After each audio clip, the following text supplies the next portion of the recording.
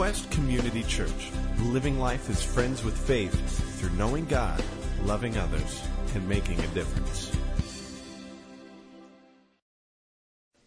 The passage that I'm going to be speaking from today is one that's very, very important to me and has been for a long time, and I really hope I can impart some of that to you. And it comes from the book of Philippians, chapter 4, verses 11 through 13. This is the Apostle Paul writing to the church in Philippi, not to the Philippines like I thought it was when I was 8.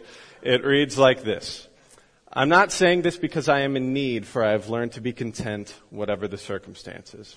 I know what it is to be in need, and I know what it is to have plenty. I have learned the secret of being content in any and every situation, whether well-fed or hungry, whether living in plenty or in want. I can do all this through Him who gives me strength. So as you know, we are in our 3-story series here at Quest. We are sharing 3 things: His story, or a story of a character in the Bible, our story and how it was affected by that biblical story, and finally, their story, which is the application step, how we use this biblical text and the story of a friend to help shape our lives and the lives of those around us. And I think one of the most important parts of story itself is the context in which it lays. Imagine knowing nothing about American history in the 1800s and then reading a Mark Twain novel. It would throw a cultural curveball at you. And like we know, the book of Philippians is a letter book written by the Apostle Paul. Now, the interesting thing about this particular letter is that it has been deemed by many scholars to be his letter of joy. The reason this is so intriguing is that Paul was in prison when he wrote it. Now, the other piece of context here falls with verse 13. I can do all things through Him who gives me strength. We have often seen this verse standing alone on posters, and I think even on Evander Holyfield's warm-up uniform. It is inspiring on its own, but putting it back into the context of the previous 2 verses helps it bring on a clearer meaning. And when we do that, we find today's focus, and that is contentment. Now, by dictionary definition, contentment simply means a state of happiness or satisfaction. And Paul draws some pretty clear parameters on his state of contentment. It boils down to 3 main points, because, let's face it, all good sermons use 3 main points, right? First thing he does is says no to martyrdom or hidden meaning. So you know that story. You know that piece of the story. You know that passive aggressiveness. You've had that conversation with somebody, or maybe you've been that person that you've been hoping for something, waiting for something, and finally it comes around and you're just like, thanks. Not like it could have gotten here any sooner. You know what I mean? One of those things. Or maybe you have a good in-law story, but these things get put up online, so I'm not going to be saying any of mine. In verse 10, he thanked the church of Philippi for sending him a gift of money. And if you keep reading in verse 11, he clearly prefaces the rest of the passage with saying, hey, I'm not saying this because I'm in need. I'm not trying to have a double meaning. And what I think he's also emphasizing is that we have to be able to let go of those things, let go of that passive-aggressive nature, that second meaning, that double meaning, that martyrdom, to be able to fully experience contentment. There was no heavy sigh when Paul was like, thanks for sending money. Not like you could have sent it sooner. Number 2, he establishes context. Paul says right to them, I know what it is to have a lot and a little. And regardless of circumstances, it was through relationship, his relationship with Christ specifically, that gave him contentment. It really sounds like wedding vows, for better or for worse, in sickness and in health, for richer, for poorer. This establishes his frame of reference. Number 3, he establishes his source of contentment. And this comes primarily through verse 13. I can do all things through Him who gives me strength. Now this shows that contentment isn't passive. It is active. I can do all things. Contentment isn't just a breath between activities, conflict, or circumstance. And Ross and I were actually talking about this yesterday. We were going over some final notes for today's message. And one thing that we agreed on is a lot of us kind of think of contentment as sitting back in the easy chair, you know, having that breath between things in life, not having an activity coming up, not having a conflict that we're trying to resolve. But the big thing to notice about Paul's story is that his source of contentment isn't earthly. He doesn't write to the Philippians saying, I've been keeping busy here writing letters and drawing pictures in the dirt. He points immediately to God. Keep those things in mind while I tell you my story. And I want to open the same way that Paul did in verse 11. I am not saying this because I want attention or because I want you to feel bad for me, etc. I simply want to give you my story. And I want to tell you my story because I believe very strongly in the platform of this series and, frankly, the missional vision of Quest. Relationships are the mission. And a pivotal part of being in relationship is knowing each other. Some people have called me an old soul. Although I live in the pop culture of my generation, I do like Motown. My car is older than me, by choice. And people very rarely guess my age correctly. I am 24, by the way. The hair product covers up the premature and gray. I put some of this old soul credit on my mom and dad. My mom was born in 1948 and my father in 45. They had my oldest brother when my mom was still in her teens and married during the pregnancy. Most of my peers had parents born in the 60s, so when I had that project in first grade where you have to go home and ask your mom who was the president and how much did a loaf of bread cost when she was born, I was always the oddball. My friends would always be like, Lyndon Johnson was the president and a loaf of bread cost 21 cents. And on my turn, it was more like Julius Caesar and a handful of beads. Fair warning, this next part goes pretty fast. I'm the youngest of 6 children. My oldest brother was born in 66, myself in 88. 3 brothers, 2 sisters. The younger of my 2 sisters, Mandy, died as a child due to a heart condition before my brother Kevin and I were born. She was almost 2 years old. And that's what sets the tone, being birthed into conflict. And I remember as a kid when I first kind of wrapped my mind around this concept of having a sibling that died before I knew them, I wrestled with the idea that my brother Kevin and I only existed to make up for the loss of Mandy. You know, what if my parents had secretly hoped one of us to be a girl to help fill that void? And what I'm sure didn't help matters is I was born with club feet that required surgery and casts for me to walk correctly. And my parents divorced in 1993, right after I turned 5. And I remember my dad leaving and everything. I literally remember walking into the kitchen from the living room. And my dad had his back toward the front door. My mom and my 2 brothers, my only siblings who hadn't gone out on their own yet, and being asked, who do you want to go with? And I remember actually feeling bad for my dad because nobody was standing with him. But my brother Kevin waved me over to him and my mom, and the rest is history. And for a while in my childhood, I bought into this idea that I should really be upset about that. And in a sense, I was. Now, I'm not justifying principles or views of divorce, but looking at it now, I guess I just understand it more. My parents' marriage started turbulent and started meeting its demise after losing a child. Couple that with them never really having a relationship with Christ, and you start getting a clearer picture, the context.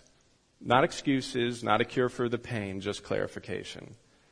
My mother had custody of me, and my brother Kevin, who's 3 years older than me, my brother Steve, who was 22 at the time of my parents' divorce, stayed home to help Mom raise Kevin and I. In 1995, my mother died of breast cancer. I was 7. My brother Kevin was 10, and my mom was only 47.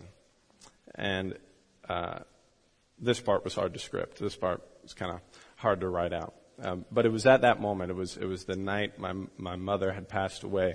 I physically felt a shift. You know what it's like to have the absence of someone in your life. When someone leaves a void, whether that's a parent or another loved one, you know what it's like when all of a sudden they're not there anymore. And I really feel at that time that there was a physical presence that came into me. I could identify it now as the Holy Spirit coming to me and kind of filling that void. Filling that void of my mom no longer being there. And for me to be able to have that sonship with them and with him. And that's what we're going to be talking about more today, not just contentment, but contentment through that sonship of knowing that somebody's there, of knowing that he's guiding you, of knowing that you feel that presence in your life. And when my mom passed, though, I realized that people started treating me differently. I was in the second grade, and this is not a cliche. I literally was the kid who was picked last for every team. I was very scrawny. I was very short. I was not athletic. Hence I grew up and became a musician of sorts, right? So athletics were not my thing. And I remember coming back to school after a couple of weeks of being home, and all of a sudden I wasn't picked last anymore. All of a sudden people started to not pelt me with the dodgeball right away. There was a hesitation, and they'd pull back. And I realized then that people were going to treat me differently because of my story. And I decided then at 7 years old that I didn't want to lead off with my story anymore. If somebody were going to, if I was going to get into a relationship with somebody, if somebody was really a friend or a teacher, then yes, I would totally, eventually tell them that story. But I didn't want that to be what people judged me on the first time around. I didn't want to crutch in either direction. I didn't want people to think more of me or less of me because I had gone through whatever life circumstances that I had been through. And also I didn't want to just lead off with a sob story. And I remember later on, and I'll touch into this later, but later on in my life, there were people who would go after they figured out about what my childhood was like. They're like, how come you're not more messed up? How come you're not going around, being the kid in the after-school special that's, all crazy because his parents divorced, and graffiti on walls and, acting out irrationally, if you would. And not saying that I didn't have scars, not saying that I didn't have things that I was carrying around with me, but at the time, I couldn't verbalize it. I couldn't verbalize that I felt the presence of the Holy Spirit at that time. It wasn't there for me yet. So going back. After my mom passed, my sister and her husband gained custody of my brother Kevin and I. They were 27 when we landed on their doorstep with a 1-year-old baby. They raised us all the way through high school and ended up having 6 children of their own. I still affectionately refer to them as my parents, and their children are more like siblings to me. I am occasionally called Brunkle Dusty. I saw my dad every other weekend for most of my childhood, but we drifted throughout my teen years. He died of lung cancer when I was 17 in 2005. He was 60 years old. And it was within that year that I was preparing to graduate high school, and I was looking at colleges, and I was filling out the financial forms and all of that riveting excitement. And I remember on the front page of one of the forms down at the bottom it read, if both of your parents were deceased before you were 18, or if you are considered a ward of the state, do not fill out the remainder of the packet, or something along those lines. And essentially, I had only filled out some detailed contact info, and boom, dead parents, no more info needed. And although I was obviously aware of my unique childhood, I never saw it on paper. I never had to check a box saying mom and dad were dead. It was eerie, really. My brother Kevin and I have a unique relationship. He is my only sibling who operates as a sibling in my life. All the others whom I love dearly either served as a parental figure or were just way out of the house before I arrived. Kevin is what I like to call the teen movie brand of older brother. He got into more trouble than me, or at least caught more than me. And he was a good mechanic. He played high school football for a couple of years and occasionally referred to me as Rugrat. But I knew that he loved me. Even if it was unspoken most of the time, we had seen an awful lot of life together. Kevin was diagnosed with acute lymphatic leukemia in late 2006, my freshman year of college. And he beat the leukemia about 4 years ago. That was a standstill time in my life. I mean, a lot happened in those few years for me in relationships and jobs and schooling and even making some steps and moving into vocational ministry as a career. But it was all kind of haunted by Kevin being sick. It was one of those things where a few days would go by and I would be fine, and then I'd be crying in the car because I kept thinking, could I really stand losing mom, dad, and Kevin? I'd be sitting at class not able to focus, feeling guilty that he was sitting in a hospital room, so I would leave. Middle of a lecture, bags packed out the door, headed to the hospital. Even if he was unconscious, I would just sit there for a few hours watching him, praying, and thinking about how I would respond to any number of scenarios, including what if I get sick too? Kevin's leukemia relapsed this Thanksgiving. He's still currently in treatment, and I know many of you have been praying for him, and I thank you greatly for that. So like I said, people ask, why are you not screwed up? Why are you not going crazy? Why are you not acting out like we've seen other people act out by going through those life conflicts, by going through those hardships? And it was because I had never seen it verbalized that I wasn't able to verbalize it myself. Around the time I was 19, I was getting into this idea of, okay, I started in music education in college, and I was like, this is empty. I realized that music didn't really mean much if it wasn't coupled with worship. And I struggled with that. I wrestled with that. Because as a kid, I hated worship music. I did not like worship music at all. I thought it was cheesy. I thought it was cliche. And God was now tugging at my heart. He's like, I've given you this gifting. I've given you this calling. And he was pulling me into vocational ministry. And at that time, I was reading in the Bible a lot. I was reading a lot more, studying a lot more, and I got to that passage in Philippians, and I saw it finally verbalized at chapter 4, verse 11 through 13. I had seen verse 13 so many times. I had seen, I could do all things through him who gives me strength, but I always kind of put it up there with one of those verses that's always on motivational posters. You know, I thought it was stand alone. But you pull it back and you see, I have found the secret to being content in any and every situation, right? And that's what I realized it was that Holy Spirit contentment, that contentment of not being alone, that contentment of peace that passes understanding. When you sing that hymn, when you sing that song, when you hear those words, that's what it is. It's the Holy Spirit having that presence in your life. So what now? I unload onto you the highlights of some of the greatest losses and pains in my life. Where do we go from here? Well, here's what I don't want you to do. I don't want you to stop and say, wow, we should be grateful for every day we have. I also don't want you to hone in on your life experiences of pain and loss and size them up to mine. That's not the point. Our stories as believers should not be just something we contrast other stories off of. It's not a game of comparison, whether we do it nobly or in poor character. The point is, the story doesn't stop there, and frankly, it isn't even the whole story. Here's how I want you to frame the rest of our time here today, and hopefully how you reflect on your own story. We move into your story. Pain and loss cannot be the main character in your story. And when I say you, I mean us, all of us.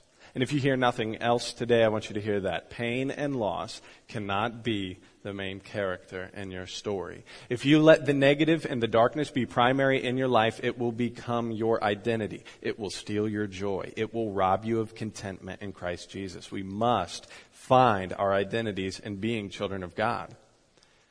My friends, we live in a broken world. We live in a world infected with sin and brokenness. My pain, your pain, Paul's pain is all the side effect of a broken world. I'm sure many of you have heard of the biblical story arc. It's essentially the Bible book jacket blurb, as I like to call it, and it goes like this. First, we have creation, number 1, highlighted in Genesis. God creates everything made to be perfect for his enjoyment. Then we have number 2, the fall, highlighted in the Old Testament. So sin enters the world, the fall of man, Adam and Eve, and the fruit. Then we have number 3, and remember this one, number 3. This is where we are. In shorthand, this is God giving us, redemption, rather. It's in the new, highlighted in the New Testament. This is God giving us the gift of Christ, partnering us here on earth with the Holy Spirit, saving us from our sins, offering us salvation, equipping us to live with Him as the focal point. We live in kind of a tandem of fall and redemption. Number 4, we have restoration. Now, this step gets overlooked a lot because it's highlighted in Revelations. Revelation. Every once in a while you'll say Revelations. There's no S on the end, just Revelation. This is more for you Revelation readers, but essentially God restores us to live with Him in eternity. A new heaven, a new earth, and things that I will save for Ross to speak about in another message. I like to think of this restoration step as a promise that God will make all things new. All of our emotive expectations are here. This is where we want to go. This is where we as believers set our sights on being, living, restored, in union with God. And I think, again, we need to remember, we live in 3, not 4. You're going to hear me say that quite a bit. And I think we could all agree that we live in a fallen world and a broken world. It's the redemptive part that we sometimes struggle to identify. I know that through Scripture and personal struggle and temptation that the hurdle in that identification happens when we give too much power to our excuses. The things we blame for our suffering and the suffering of the world. Some popular catch-alls for blame of things like this would be a society that breeds victims. A media system that heavily emphasizes shock value and negativity. A government slipping away from its biblical heritage. I urge you, do not let these be your excuses. Exist outside of them. The moment that you let those things rule you is the moment you take power away from the gospel in your life. If you make them the or one of the reasons your life stinks, or why the world is going to hell in a handbasket, you give them the power to save your life or the world. You assign them the ability to bring you contentment. By saying, if only the news wasn't so negative, you infer that if the news were positive, somehow we would be one step closer to a happier society. If you say our lives would be so much better if these candidates were in office, you have sold yourself cheap on what it really takes to have a better life, and repeat that process for society and for money and so on. These are only surface issues. Self-proclaimed victims, media, broken government, religion, Wall Street, churches, schools, homes, bars, soup kitchens, country clubs, sacred music, secular music, ghettos, armies, red states, blue states, and families all have one thing in common, and that is sinful, broken people. Those things themselves don't make your life hard. Sin makes your life hard. Those things are just the car the devil is driving to get at you. These hot button topics in your life only exist because sin exists. And frankly, being a believer doesn't make your life easier. It just helps you make more sense of it. It gives you context. It gives you the OIC in your life. It lets you stand in the pouring rain, well aware of how wet you're getting, and lets you go, I'll dry off later.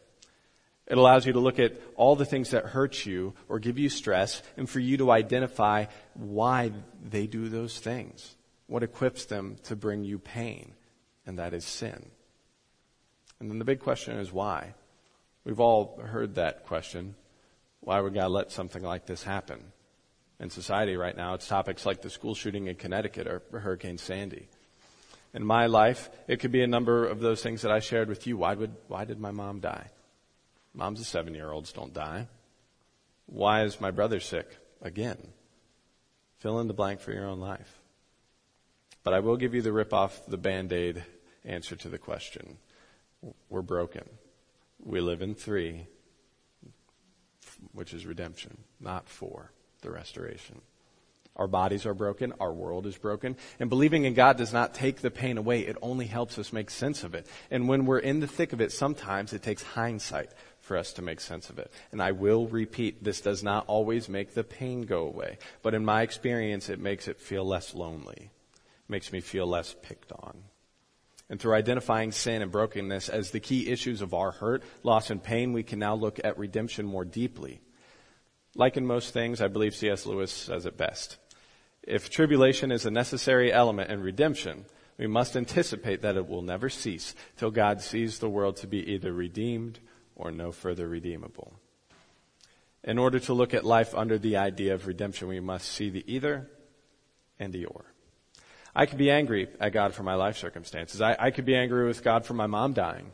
Or I could thank Him for providing me with a loving family despite her loss. I could be angry with God for my mom and dad divorcing. Or I could thank Him that I've seen the damage divorce can do to further strengthen my marriage. I could be angry with God for my dad dying. Or I can thank God that He gave me an earthly dad and my brother-in-law, and a deeper relationship with God Himself as my heavenly Father. This whole thing is God redeeming constantly. I could be angry with God for my brother being sick again, or I could thank God for the strength He gives Kevin daily to fight leukemia for a second time. What are your either-ors? Take a few seconds to jot them down. If you have a pen, if you have something to write on the back, a bulletin, scrap piece of paper, I'm going to give you like 10 seconds to think about that. What are your either-ors? What are the things that sometimes we feel smited by God by when really we should be looking at the redemptive quality and peace that He's giving to our lives? Now, as you're doing this, let me warn you, this does not take away from the pain per se. It doesn't stop the rain. It just gives you perspective. It keeps you thankful to God. It doesn't keep tragedy from rocking your world, but it keeps you mindful that God can bring good out of every situation. This is redemption. In spite of the world, God. Not a pretty sentence in a grammatical sense, but it is true. Much like Moses asking God, "Who do I say sent me?" and God answering him by saying, "I am." In spite of the world, God. In spite of sin punishable by death, God intervened, giving us the gift of Christ. In spite of prison, Paul was still able to find contentment in God through Christ. In spite of loss and death and depression and anxiety and a really weird family tree, here I stand before you, blessed with a family who chose to take me in as a child. And in that family, I came to know Christ. I am blessed with a marriage to my best friend, a job and vocations that are hard to come by, sharing the greatest news ever told with you today. And once we understand redemption, we can then better understand contentment. And again, Not just contentment, but contentment through sonship. Now, Paul mentioned back in our passage from Philippians that he had learned to be content whatever the circumstances. And this, again, is where mine and Paul's story intertwine. The contentment, the presence, the active feeling that you are not by yourself. That shift I felt when my mother passed and something else came into her place. You can still feel lonely, but you know you're not truly alone. Let's break this into two chunks. First thing he says is that it's learned. The key word is learned. Paul did not say that he realized or woke up to contentment. He learned it. And learning implies process. Learning implies potential failure before getting it right, like riding a bike, memorizing a math formula, doing your taxes, baking a cake. Also, how do you think he learned it? Look at verse 12. He had to experience need. He had to experience plenty. And without that, how do you know what contentment is? You need that contrast. It is unrealistic to experience true contentment when all is well all the time. Do not be surprised if you are not immediately or consistently successful at finding contentment in God through Christ. There is process. There is our susceptibility to failure. Number 2, redemption is not limited to circumstance. Just like Paul writes, whatever the circumstances. Paul did not say that he learned to be content only when his needs were met or when he was safely tucked into a comfortable routine. Remember, the man was in prison when he wrote this. And not a good prison. Probably a nasty prison. And if you read other translations, you will find that the passage says Paul learned to cope with plenty. I like that phrase, cope with plenty. You have to learn how to handle having plenty, just like you have to learn how to handle having nothing. And that's what rallies us to our 18th hole here. Contentment is not self-sustained. Only contentment through sonship is lasting. And remember, contentment is not passive. It is active. I can do all things through him who gives me strength. So back to that. So to cope with plenty. I have plenty in my life that can bring me contentment. We all do, really. We seek out those things. And I'm not trying to assess any of those things as being evil or wrong. They just don't last like sonship lasts. The surface things are easy to identify. For me personally, things like my Mustang. I don't need it, but by golly, I've always wanted one, and my wife loves me enough to let me have it. And I got to drive it yesterday in January in Ohio. It was awesome. Also, my vinyl collection. I love collecting records. I have everything from Elvis and Bob Dylan to the Supremes and Styx. Again, I don't need it, but when I get the occasional lazy afternoon, it's a fun hobby. Or my music. In some ways, I've made a living off of it. Though modest, still a living. I let it be the primary shaper of my identity for a long time, all the while ignoring that God had given me that gift in the first place. So if those are the easy things, the noble things that bring us contentment are the tricky ones. Although they are noble, they are still not sonship. Things like your career. Maybe you worked your tail off to have the job that you're in. Maybe you had to overcome insane odds to get there. But what happens when you can't do your job anymore? What about your kids? The mud gets thicker. Jesus loves kids. He uses them to illustrate key points of following him. He entrusted them to your care. But does your salvation come from being a parent? Your spouse. This is the hardest one for me. The Bible emphasizes marriage to the point of telling husbands and wives how to treat each other, and even to call the church the bride of Christ. But does God call us to honor him first or our spouse first? And as noble as these things are, the feeling of contentment they bring is not lasting. If you put all of your contentment eggs in those baskets, I promise that you will be at some point disappointed. Money will disappoint you. Hobbies will disappoint you. Family of all varieties will disappoint you. Church, big C church, Quest will disappoint you. Some of you may say, well, can't I be disappointed by God? I'm sure you could have that feeling at one point or another. But if you really believe God is all-knowing and sovereign, and you understand that you will not fully understand everything about him, that feeling of disappointment, as real as it feels, becomes very, very hard to validate. And here's the last thing I want to share with you, and that is to share your story. So here it is, the close. The what do we do now?